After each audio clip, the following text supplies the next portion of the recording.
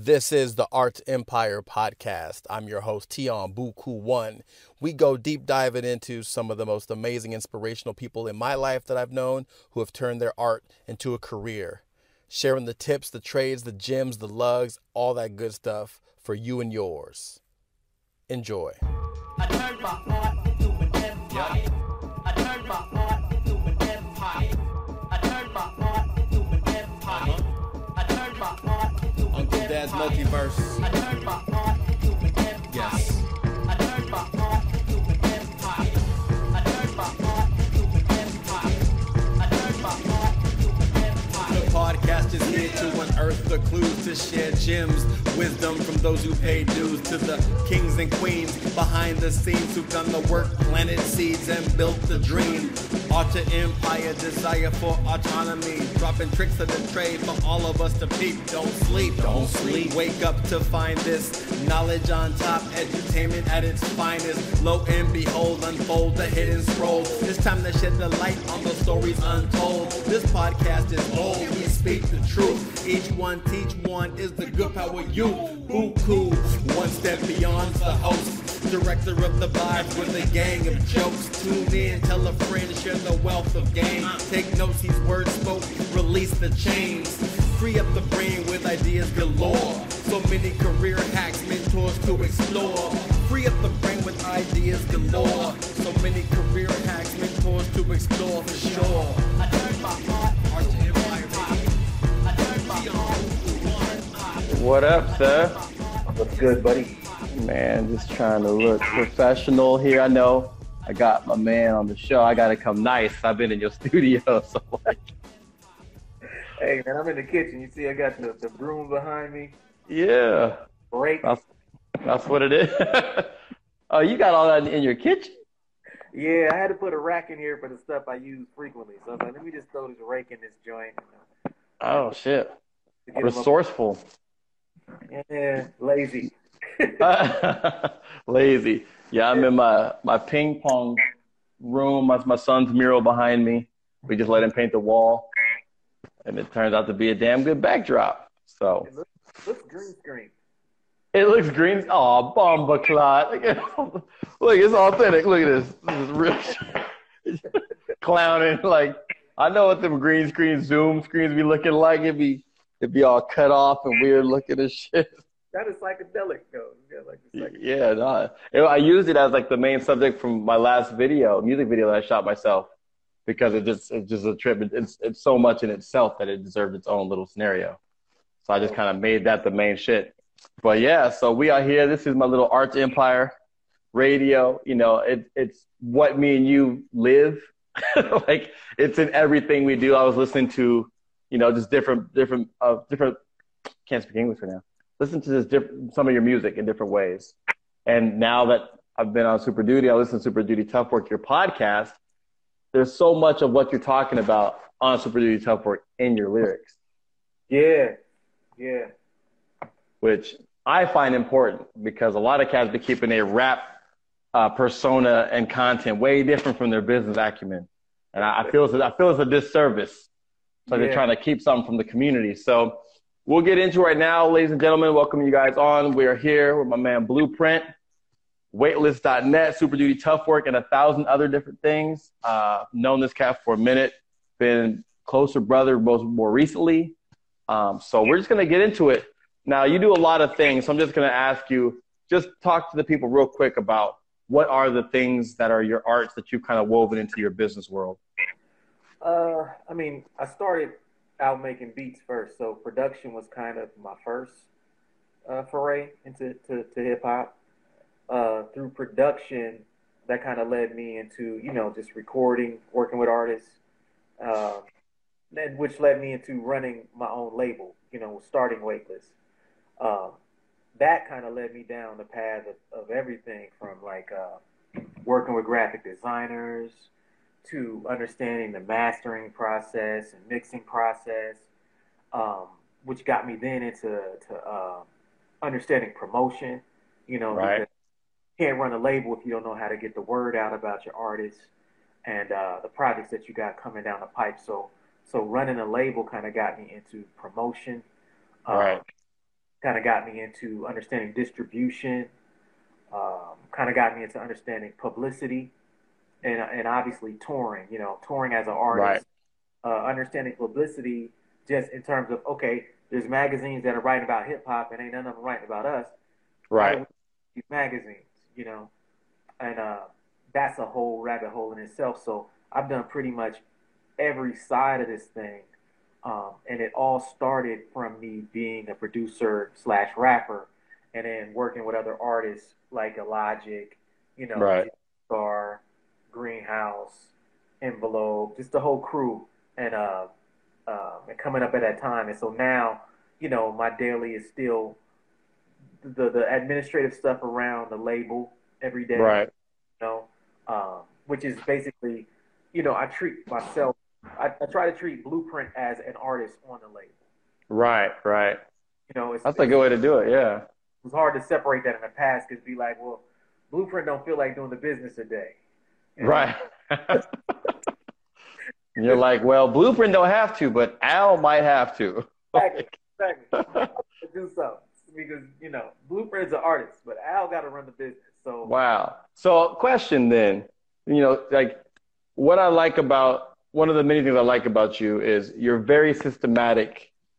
You know, you're precise. The adjectives I use would be precise, intentional, you know, compartmentalized in a good way. Like things go certain places and there's order in that. So when you're talking about you have to treat Blueprint like an artist. When you switch into business mode, do you have people refer to you as Al? Does it throw you off when they call you Blueprint? When you're like, nah, dude, I'm handling business right now. Or is it just no, it doesn't internally? It doesn't throw me off at all. I mean, I've never been one of those guys who've told people to call me Blueprint. You know what I mean? Right, right, It's been like when I meet people, even if they know who I am ahead of time, I always introduce myself as Al. right, And because I always felt like I hate to presume that people know and they'd be like, oh no, don't call me Al, call me. Someone always right, about that. right. Do that, but the differential, how I have to differentiate is more for me. Right. Because I mean, you've been to my house. It's kind of like a creative compound. You know what I mean? Right, Like I got right, my basement and then upstairs my office. I have to create like some separation in my mind right, so that I can make sure I'm moving in accordance with doing what's in the best interest of not only me as an artist, but me as a business owner. right, And right, that's I have to kind of say, okay, well, Al, you got to do this. Blueprint don't feel like doing no music today or this week, but right, you gang of stuff that you could be doing on the business side. right. And so you keep a completely separate list of things that you need to do that's completely separate from the artistic stuff that I do. Right. And that's, I mean, just in itself of being able to have those facets in your personality within yourself to be able to manage that is a whole different conversation. We'll get into some of that, I'm sure. So when did you start turning your arts into a viable career? When did you kind of have that, like, yo, like, I'm going to start doing this? You know what's funny? I really never, at the point in where I could turn my art into a career, I feel like it kind of snuck up on me a little bit. Right. Because, as I mentioned, when I first started putting out my records, we were just kind of trying to escape from corporate America, right? Right, right. And we were putting out music, but I was in a crew. I had never put out any solo records. It really took like the soul position when that kind of hit Right. in 2002, when the response to the soul position was when I was like, oh, snap. Now I think I might be able to do this. Right. Because I'm seeing a bigger response than, what I was used to facilitating for even the artists that we're working with on the label. So it's like, okay, well, you might have a career as a solo artist, which is something Right. I didn't really consider at the time. I was happy not showing my face and not being on in the forefront of my crew. I was happy with that. Right, right. Okay. But So then- when was that? That Brother was, Ali says it's 2001. You're saying Ali. he's like, no, he knew exactly. He's like, I'm like, Yeah. all right, yeah. So like, So yeah, so like summer 2002 was when the Soul Position stuff came out, and right, but prior to that, I mean, I had done the record, but it was the first body of solo work I had ever recorded. right, wow, So I did not know how or if it was going to really hit like that. I know the people around me believed in it. right, Nothing like putting out something and then you're seeing people online. I mean, you're playing shows and people are showing up knowing the words. right, That's kind of giving you something like, wait a minute, there's something going on here. This music is spreading, and this might actually be able to be turned into a job or something like that.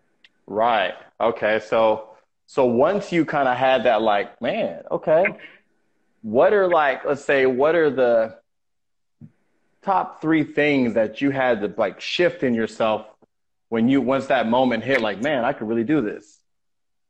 Uh, I think the first thing was just getting my body of work up.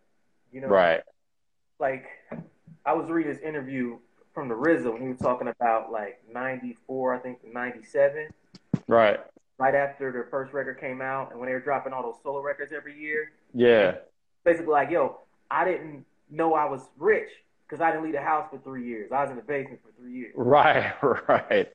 And Just banging stuff out. yeah, I thought that was dope because it was like I could relate to that because as the producer, once I saw the light, it was like, oh, get active. As much music as you Right, can. Don't sit around and wait on nothing. Any tour you can get on, right, you know. And so like once I had a window, like the main things I focused on was just being consistent in my music, you know, making sure like the quality was high and right, taking every single opportunity I could find, you know, like especially like touring and things like that. And even collaborations. I did a lot of collaborations back then and some of them never came out, you know, like right, Orphanage record never came out. The stuff we did on Waitlist never came out. And so I was throwing a lot of stuff at the wall and then the Soul Position stuck, right, opened the door for everything else. So that was the first right, thing. I'd say after that, just being more organized, you know. I think around 2000, 2001, as a unit, we got more organized as Waitlist. So at that point, right, 2001, we were basically like, okay, we need to start having people who are responsible for specific tasks. right, A lot of people around Columbus knew us, but back around that time, we had like a whole squad who we did promotion with, street right, promotion. So like when you would see Waitlist at a jam, we would always be 5 or 6 deep, everybody with 100, 200 flyers in their hand. right, We would have schedules written out 2 months in advance. Like if we had a show 90 days out, right, we would know every hip hop show going on for the next 90 days. right, wow, right, And okay, this is on Tuesday. Can you go? No, I can't go. He'll go to that. Okay, I'll go to this. We'll posse up and go. We would just posse up and go and stay in. right, We would pass out flyers to people on the way in. And then at the end of the night, we stick around till 2:15, pass out all our flyers on the way out. And so, but that's just one example of how we got organized as a unit. You know, having people to focus strictly on the business was another side of it. right, Because I couldn't do all of the business and do all of the production at that time, right? Because we had so much going on. So we had people in charge of that. So we just got more organized. Our output came up. And I think, too, maybe the third thing I would say is just having a unified vision. right, Right? For us in Waitlist, our theory was like, whoever has the juice, you know, so to speak, like whoever is hot, right, that's who we get behind. right. As far as on your roster, like, Our roster. right, right, When Logic, when his Unforeseen Shadows came out, and like Hip Hop Infinity and all these other sites, you know, because then Anacon was blowing up. right, yeah, yeah, That lane with them. Some people, the crew was like, well, should we keep? I was like, yo, he's got something that we ain't got yet. right, So support him. He's headlining the shows now. right, We're not gonna be playing after him. He's becoming a draw. We're gonna start putting more money into that, putting more money behind like publicists, you know, things of that nature. right, right. Time, you know, I was setting the direction, and we had a unified. Right. So what are some of the early tough lessons that you had to learn? I mean, you know, like we know, yeah, Well, I'll preface it like by this, so, you know, we say you have a group of friends, right? Yeah. I've always been the square, responsible one in my group of friends. And they kind of know that I'm that person. So, and then when I started getting into business of hip hop and not just other business, that's a family friend business. You're not interviewing really. You're just like your homies who become your whatever you got. And there's a lot of lessons that go into like now you and your homies, you got business roles and there's. Oh yeah, yeah. We had a lot of things like that, like growing pains, surrounding people playing their role. Right. Like there was a member of the crew even back then. My guy, he had a degree in business administration, but he didn't want to do the business shit on waivers. He was Right. like, he just did not want to do it. We could not convince him to do it, and we needed him to do Right. that. He had no business experience. Um, Things like that caused conflict back then a little bit. Because it was like, yo, we really kind of, because you don't want to do that. Now you're in this place, and Right. this place where you're in is now causing conflict with the person who's doing Was- that thing. Right. Right. Right. That was always hard. Also just dealing with rappers in terms of no matter what a rapper role or skill is, they want their time. You know what I'm saying? Right. Whether Right. record, whether that be on stage, whether that and at the time, we were opening things up and showing that there's business roles. The industry needs people who are not just rappers as your Right. career. Right. Right. Right. Guys we were teaching to do street promotion, publicity, tour management, merchandise, running a label administrator. But a lot of those people didn't necessarily see the value in that at the time. Right. So certain things like that would cause problems. But a lot of it was those were the biggest issues I think we had just in terms of getting everybody on the same page was clearly defining people's role and making sure that they knew how important it was in the whole unit success. Right. And that whether front or not, you were gonna get yours and be taken care of. Right. And little did, later on down the road, I'm sure a lot of those people who learned those other skills realized business skills transfer a lot easier than rap skills in the outer world. Like, rapping can get you, man, but once you put down that mic, if that ain't no value, then Yeah, you can always get a job. Like I look at it now, like if I were to say, you know what, I want to get a job working for a label or something like that, right.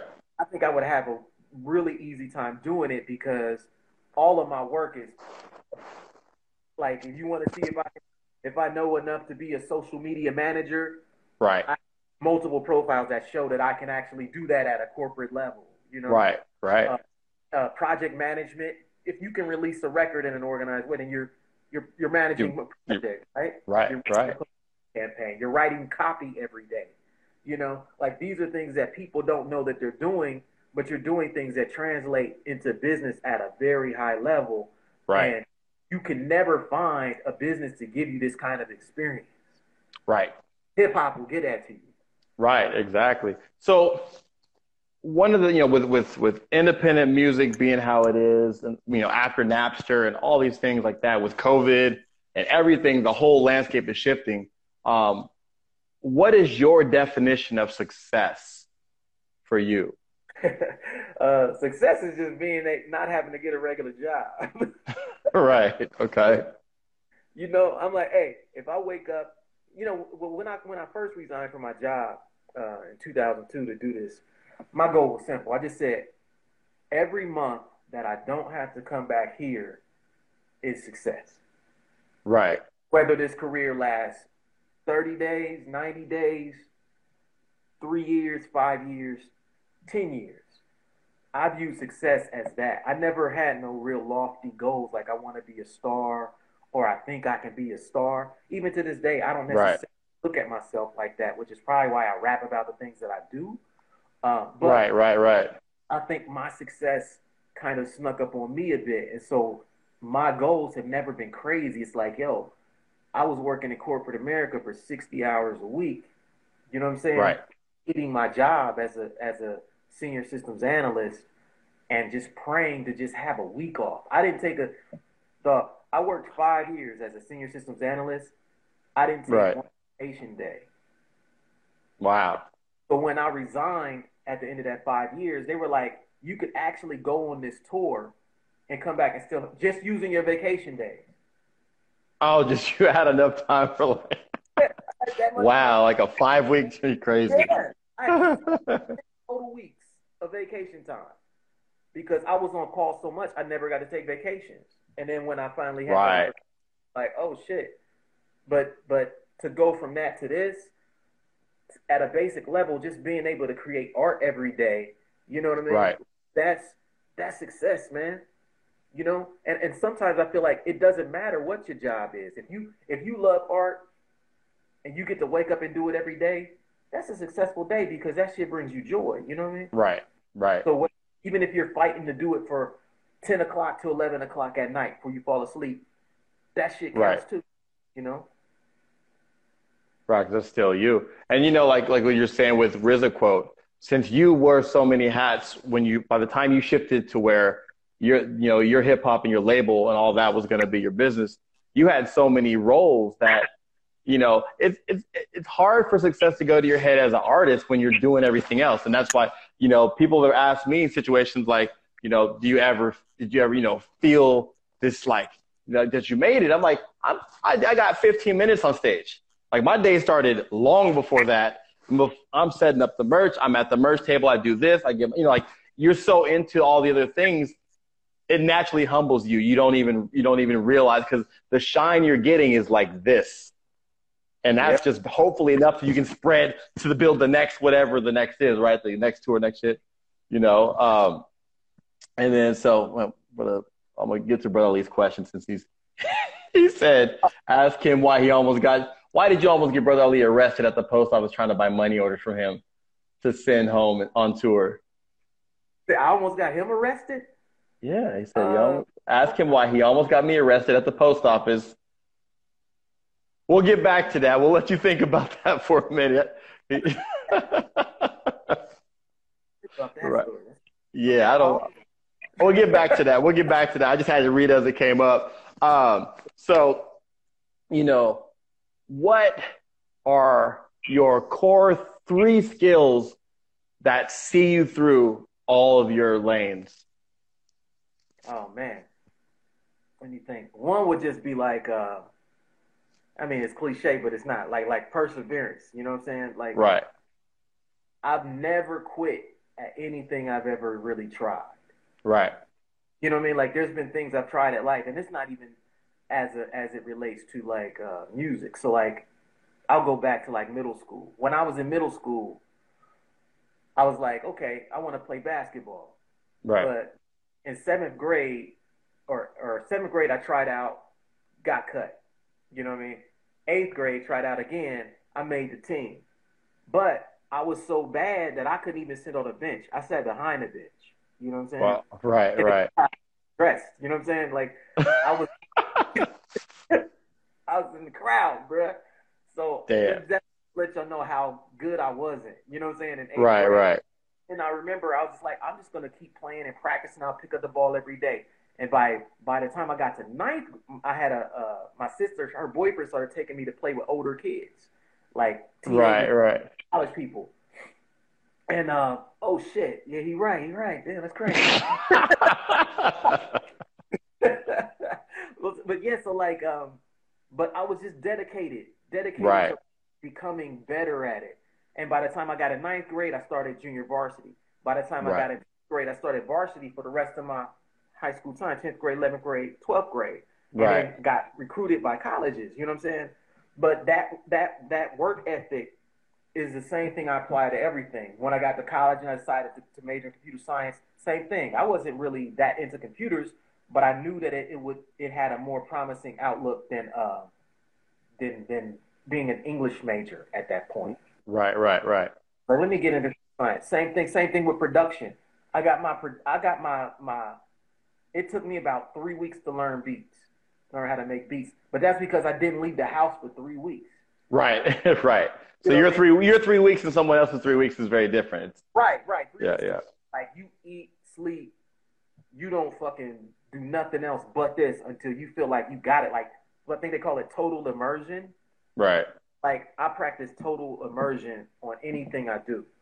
So that right, means from the point where I'm like, I need to learn that when I start really going down that path, right, all I do for weeks, months, until I feel like I got a good handle on it. right, right, That would be my number one trait. Like, there's not many things that I set my mind to doing where I'm willing to quit because I understand too, like how it's gonna help me in the long run. So I'm willing to sacrifice right now. You know, right, right, um, I would say the second core might just be like anything organization and planning. That's like my superpower. You know, when I was working for Kroger, you know, we would launch like software releases. right. Well, hold on a second, because some of us are out here in California, and that word Kroger don't mean nothing. Oh, yeah. So Kroger is a supermarket chain. I'm sorry, Okay. supermarket chain. And I was a senior systems analyst, computer programmer Okay. at a college, and so we would be releasing software to the stores, right? Updates and the applications I worked on. I worked on like a labor scheduling application where you schedule all the work, right? And so that kind of taught when you do that and you have to release it. Yep, Safeway. Kroger owns Safeway. They own Okay. they own mad uh, stores on the West Coast now. Right. They're a big umbrella, right? Ralph's. They own Ralph's too. Yeah, they own Okay. Okay. I see what you're saying. all of those. And we had to merge those systems. That's when I was working there. They had just Wow. so I was back and forth on the West Coast, learning that stuff and working on those. But working in corporate America and doing software rollouts, that taught me organization. You know, and we had to take classes on like project management, and Right. so that's something that I never would have gotten had I not worked in corporate America. But learning that if you can release software, go through the alpha testing, the beta testing, you know what I mean? The Right. software life cycle stuff, which is what we had to go through, then that's no different than rolling out an album, Right. right? Like you're rolling out a single, a music video on this date, and then you're setting dates, and ultimately the date that the software would be out is no different than the date that the album would be out, right? Right. Right. Yeah, so that would be my next skill. So that skill I use in everything, you know. Um, Right. my third thing I would say maybe just like dealing with people, you know. Out of everybody in my crew, I was always a dude who was great with people, you know. Like from meeting fans at shows, even to this day, you know, I play a show, I stay at the merch table till the show is over, you know, from the time doors is open. I always like dealing with people. Right. Now, I mean, obviously working in computer science, it's not the same, but that skill has kind of been with me ever since I was in high school. Just being really natural around people, meeting new people, and kind of being acclimated and not being off in a corner and weird. And that has Right. certainly Right. helped me build relationships in hip hop. You know. Right. Those are three powerful traits that translate to any genre for sure of life. What do you think some of the biggest misconceptions are when someone turns their art and starts getting into the business of their art? You mean you're saying for artists who's trying to get into the business? Yeah, yeah. Like, there's cats who, they perceive you as a certain way, or they perceive, oh, it's going to be like this. Like, for example, what I say is like, when an artist decides they want to become an independent artist or have their own whatever, I try to give them the analogy of like, if you're an artist, you're like a chef and you're on a label, you had a restaurant. And so the restaurant is doing everything. You're just cooking. Yeah. And then you start feeling like, man, I'm about to go ahead and start my own restaurant. All of a sudden, you aren't just the cook no more, right? You might have to do maintenance. You might have to do accounting. You might have to do promotion. And I think all those nuances really throw people from the perception of what they have versus what it's like when you really get into it. Yeah. So, yeah, I think one of the biggest things I would say that artists make a misconception on is the money. right. Add on to what you're saying, because, when you're going from a situation where somebody else is writing a check, you don't even know what checks are being written. You know, the average artist has no idea how much that photo shoot costs. You know what I mean? How Right. much that hosting costs. How much that deluxe SoundCloud costs. How much them software applications cost that run on the website that allow us to do this and collect these email addresses and send out this money. How much that MailChimp account costs. Like, Right. they don't know these things. And it's not until, like you're saying, they actually have to put out their own record and write the check that they start to learn, oh, the business isn't just telling people what to do. How do you deal with live work balance? It goes back to kind of what we're talking about. When do you give yourself time off, or how do you know when to take a break? But just in general in life, how do you deal with your live work balance of being, because there's nobody telling you when to start or stop. It's true. That's hard for me, man. Like, it's hard for me in certain instances because, there's a lot of times where I don't want to take a break because I truly like what I'm doing. You know what I'm saying? And so, like, I always feel like as long as I'm excited about what I'm doing, I keep working. Right. The moment I'm feeling like I don't feel like doing this today, or I feel like forcing this, you know what I'm saying? Right. Especially when it comes to creative stuff, I don't do it because I know that if I do it when I'm not like when I'm not feeling it, I'm gonna be half-assed with the art. And I don't want to be half-assed when it comes to creativity. You know what I'm saying? It's like right. Nah, I wanna do it with the spirit of, you know what I'm saying? Just like an energetic spirit, excited spirit. Because especially as we get older, we're older, right? So the last thing we want to be doing is forcing ourselves to do some shit just because. Right. You know what I mean? So but that's tough. So how do you know when to push yourself when you're like, yo, I gotta just power through this, and when you're like, yeah.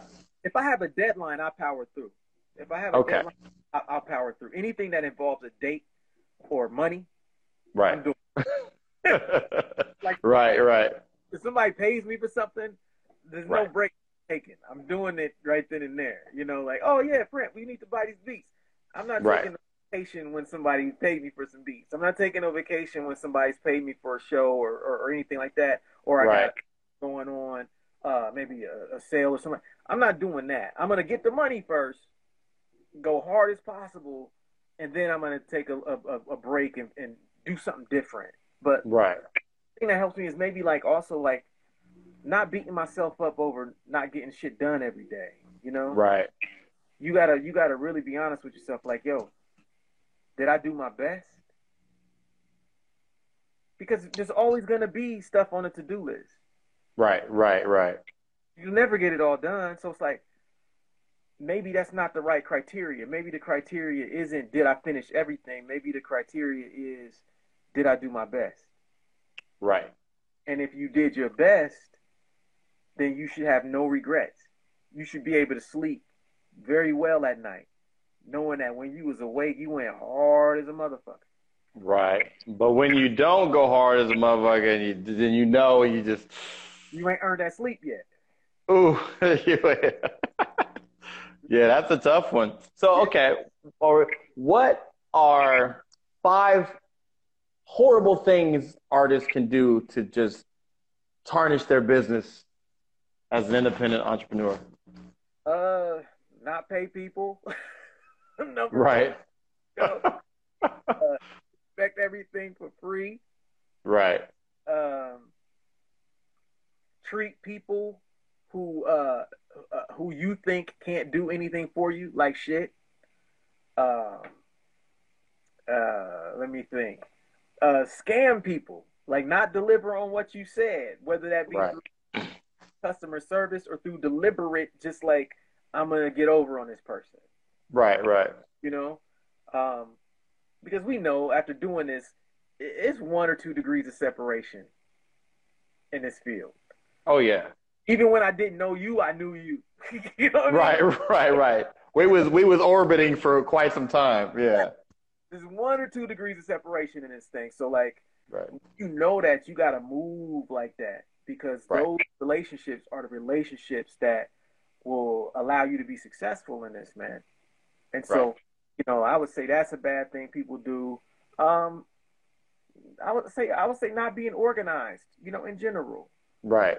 Like it's okay to view your art as an artist when you're making it. But when it's time to release it, you should be organized. You should have a plan. Ooh, well, you gotta say that again. Just yeah, say that again. That's wow. That's real. It's okay to view your art as art when you're making it. But when it's time to put it out, you gotta be organized. You gotta have a plan, man. That's when you have to get out of that free flowing, you know what I'm saying, improvisational, artistic mindset and get Right. into the okay, now I have to have a plan and I have to execute. That's how you win. Because that Right. free flowing improvisational artist mindset is not necessarily a business mindset. Right. Take that art into the public realm, it's kind of business now. Once you want to release it to the public, you got to give that artist best chance at success. Right. You know. That yeah. That is a serious lug right there because you know the free flowy. This is my art. This is how I do my thing, and if you don't like it, that's on you. Yeah. Right. Right. I guess that's not really the good look. Okay, so when you're building your team, right? Because you know, like we're talking about, you can't win with a whole squad of quarterbacks for one. Like if everybody in the crew is the star rapper in their mind, no one's gonna want to block. No one's gonna want to like set screens. Everyone's gonna want to be a star. So how do you? What are some of the traits that you look for when you're building your team? The number one thing I think I look for people who are already doing what I need somebody to do. Right.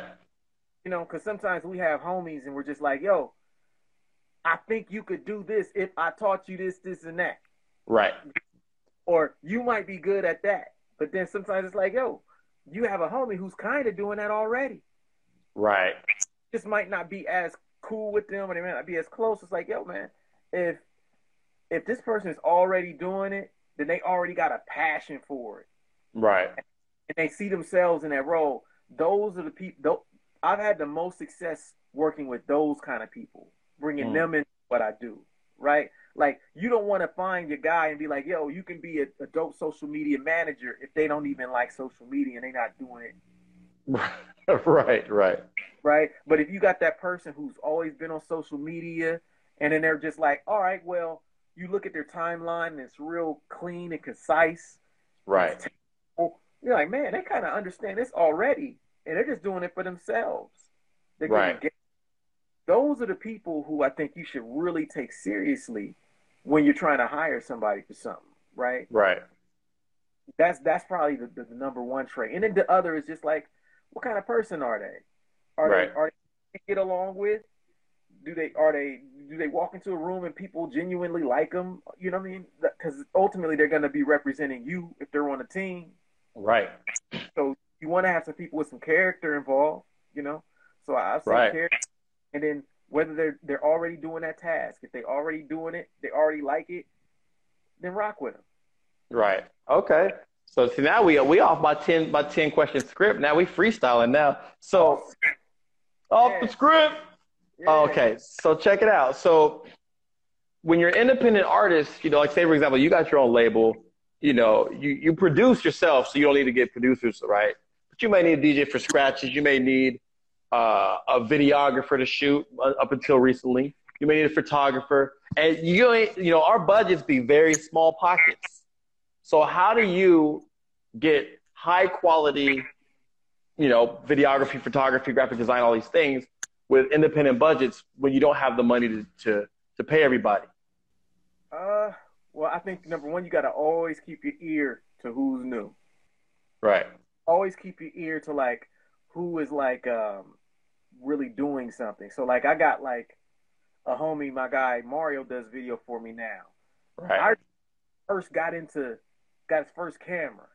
Then he went back to school for it. Then he was all right. Then it was like, you know what, man? Like this guy is he's on his way. Right. Wasn't there, but he was on his way. And I've worked with many other videographers like that too, where maybe working with me was the first music video they ever did. You catch them as they're ascending. not once they're already at the top of the mountain. You say, oh man, I see you as you're ascending, and Right. helps you kind of get, you know what I'm saying? Like, you don't have to Yeah. spend a leg on that. Another thing I'll say is just me becoming more familiar with the how to do some of the things I'm trying to hire people to do. Right. Right. So once I learn more about the task I'm looking for someone to do, then I feel more comfortable breaking it up. Okay, can I do any of this? Can I send just this piece of that to that person and Right. still get that I'm satisfied with? You know, so that's helped as well. Right. But yeah, that early investment is being able to find young talent is a key. So in that situation, to clarify it more specifically, what are you offering them in exchange for their services? Well, I think it's a little bit different because it depends on the person. There are some people who I work with, and they're just like, you know, maybe use this in exchange for exposure or recommendation or a reference. Right, right. Or keep me in mind for the future. So for those people, it's one thing. But I never assume that no one wants to. I never assume people want to work for free. Right, right. Sense. Like right. I'm always like, oh, they want to get paid something. Right. The thing I think about as well is like, I try to budget out what things are going to cost way ahead of time. Right. And if I say, okay, maybe I find out that a music video from this specific person is going to cost me $400. Right.